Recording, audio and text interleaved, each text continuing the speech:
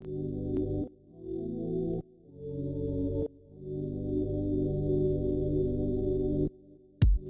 hey there, everybody. Meteorologist Andrew Gorton here with Chief Meteorologist Dave Turley. As always, we've got our First Alert Weather podcast going on here, trying something a little bit different, adding a little video for folks that are able to watch it. We're going to let you know this is something we're working on. So if you're listening in your normal way, you might not obviously see the video, but we are going to try to have some fun things ahead in the coming weeks. So something, Dave, tech savvy guy, trying to work on this, but fun stuff. I know. He'll probably look at those Black Friday deals for some new gadgets coming up here before we know it. And, we're already halfway through October. Doesn't feel like fall. No, it certainly doesn't. And, we're recording this here on October 15th. It's a Thursday.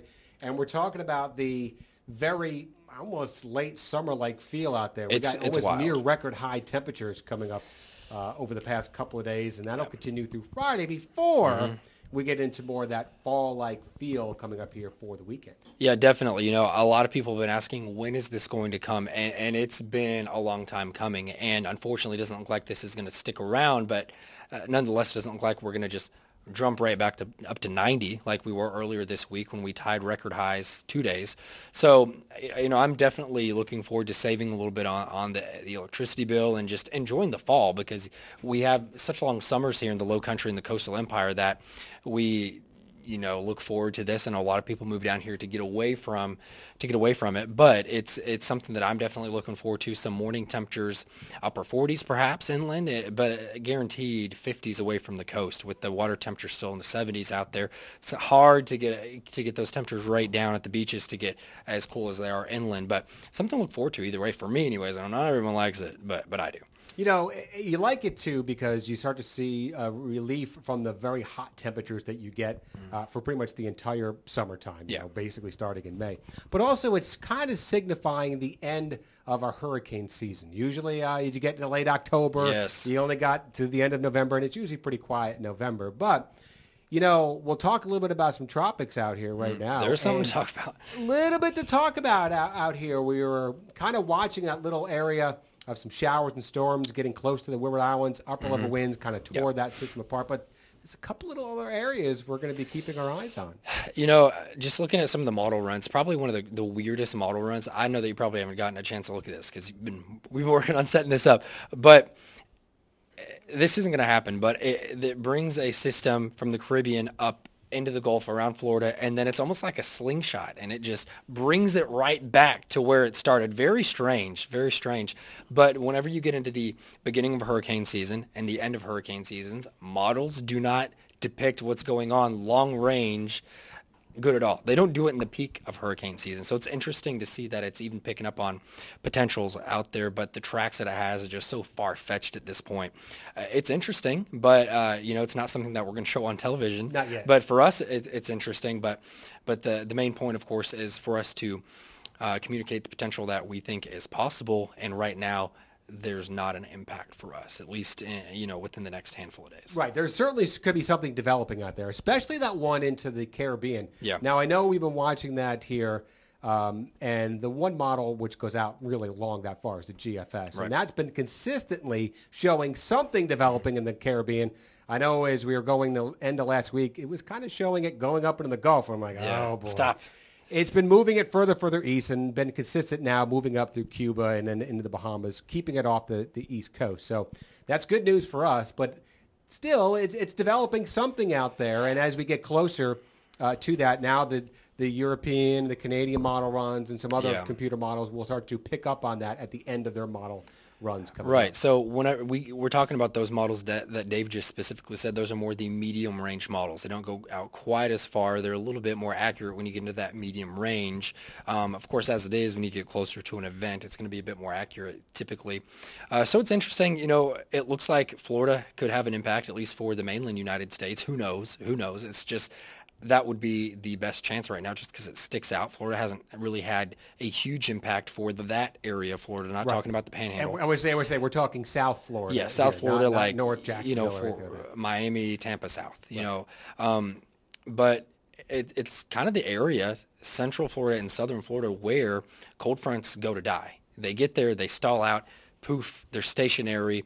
You already have a piece of energy down in the Caribbean, interacts with that elongated area of low pressure, and that's just a little bit more energy, a couple of ingredients put together, and you might get a storm. Yeah, the third ingredient you need is the warm sea surface temperatures, and it pretty much stays warm all year long down there in the Caribbean, and certainly this time of the year. So that's one of the things that you could use for that that you need for that area. We're also watching another little area.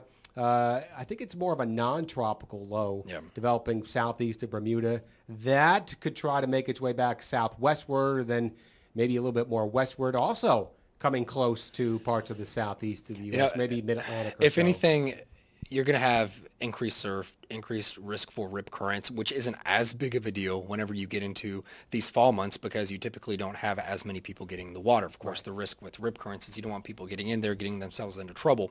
But anytime you have a northeasterly flow around this area, you're going to have that. Unfortunately, for some of my fishing friends, there's a tournament this weekend, and probably going to have a small craft advisory, potentially. It's possible. Winds 15, 20 knots offshore. And that's not fun fishing. It might not seem that much, but water moves with the wind. And you get 3 or 4 foot waves out there trying to be out there all day, you're going to end up sick. So it's interesting, even like these little systems. You know, that's because of a frontal passage, but we're going to be watching these other systems because even if they're, 100 plus miles away offshore, they could at least influence our coastal weather a little bit. At the beaches, maybe not so much. Inland 50 miles, but higher surf, high tide, beach erosion, stuff like that. And the stuff that folks out there don't want to see. Tybee Hunting Island, they both went through replenishments, and anytime that you're going to have rough surf, rip currents, it typically goes along with that. It's kind of taking away from that replenishment they just had. So that's not so much a weather story as it is just a local impact. And I know that they don't want that. Right? They want it to be calm and people to be able to enjoy the beach every day. But it's part of living around here, and that's why they have to renourish it. Exactly, and it's something that we're watching. It's been a very active season so far. If you've been keeping track, we're up now into the Greek letters, and I'm trying to think, what was the last one we just had? Delta, right? Yeah, it all goes together. You got Delta, Gamma, and it's a mess. Yeah, we had Gamma, then we had Delta, and Epsilon would be the next, if we had anything, right? Yeah, and this is something that we've seen in the past. I was not in the Greek life in college. I had friends that were, but I don't have the Greek alphabet memorized, and I should. It's just not something that I was even taught in meteorology school because, everyone knows the alphabet, but I don't know the Greek alphabet, and I never had to. And it's interesting now. I bet meteorology students are like, you know what? The teachers are probably like, hey, you should probably know these because, hey, they had to know them this year. So who knows? They might be, starting something just different. Just spend 5 minutes on it. I could have done that. I didn't. So yeah, interesting. I didn't pledge either, so I don't fault you. I don't know the Greek alphabet either, so I have to look and show you the map, and we can just say, hey, there's what it is coming up next, and hopefully we never have to go through this again in our lifetime. Hopefully, it's not a common occurrence. Certainly is not. So we still have to go to the end of November officially to get through hurricane season. And as we said, usually this time of the year, the amount of those storms tend to go down, the frequency of any of those storms on average. And really not much activity in November, but it certainly can happen. Always want to be prepared for that. Yeah, I think we're to the point where, we've got probably less than 20% or so of activity left. And I don't know the exact number, but we're definitely winding down. The vast majority of systems is behind us. So hopefully that is a trend we continue to see, because as we get into kind of the holiday mode, it kind of puts a damper on things, even having to talk about it, and not to mention the 80 plus degree weather we're dealing with. Yes. So it's mentally, especially in this year, you're dealing with everything else. The last thing we want to be dealing with is tropical activity lingering on into the season here. So we want to make sure that we are going to keep things a little quieter out here. So again, pretty quiet out there now. We're going to continue to see what we have coming up here with the cooler weather for the weekend. But as Andrew mentioned, you mentioned earlier, we are going to see just a brief cool down before we start to warm things back up. If anything, at least it is the weekend, so people can get out and enjoy it. A lot of times, you've got a 2 out of 7 chance of nice weather happening on the weekend, and at least we've got a cold front going through perfect timing through Friday, filtering in Saturday, Sunday. You get some nice weather to enjoy there. Get outside. The vast majority of people can do that. Go to the park. Maybe go to the beach if you just want the nicer weather, not get in the water. But I'm going to open my windows and try to enjoy it the best I can. My plans right now for Saturday, I think I'm doing my in-laws brakes on their car. Get some it'd brownie be points. weather. I don't have to sweat outside. Bring the car yeah. up and try to get some brakes done on that. And whatever your plans are, as you mentioned, it should be fine for that. No sweating in here with those temperatures in the 80s and dew points. We're still in the 70s, some of these dew points in here today. You could have fooled me on this morning. I mean, or earlier this week when we were in the 70s, walking to my car, 3 whatever in the morning. It's wild that I'm like, what month is it? You still have the spiders out, the cobwebs you got to go through, and the bugs are out everywhere. So hopefully this is a turning point. You know, we've said it a couple times with the cold fronts, but consistently cooler weather probably not till November now, because the outlook actually for the end of the month has us warmer and drier than typical. And those climate prediction center outlooks can flip a little bit, because a lot of that is just looking at the placement of the troughs and ridges.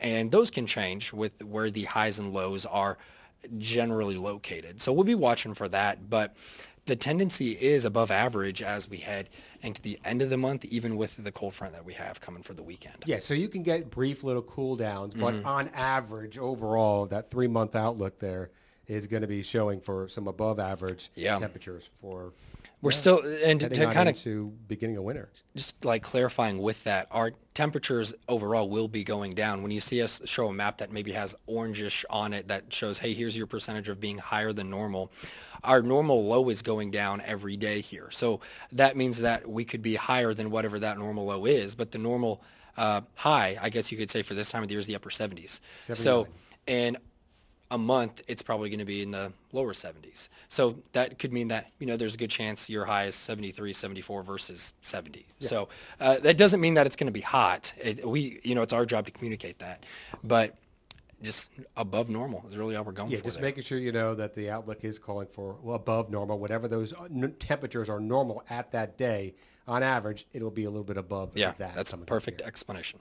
So, all right, that pretty much wraps it up. I think this was pretty cool. We'll see how it turns out. Yeah, you know, something new today with the video. Dave has the job of editing it now. So we've got, to give you guys at home some perspective, we've got 3 different cameras. You can see it. Yeah. We've got one looking at us here, and this is kind of a testament of, you know, technology, because for months we had to do this. I was at home, you were at home. Now we're 6+ feet apart doing this. You know, and there was a time where we were like, oh, are we ever going to even get back to work?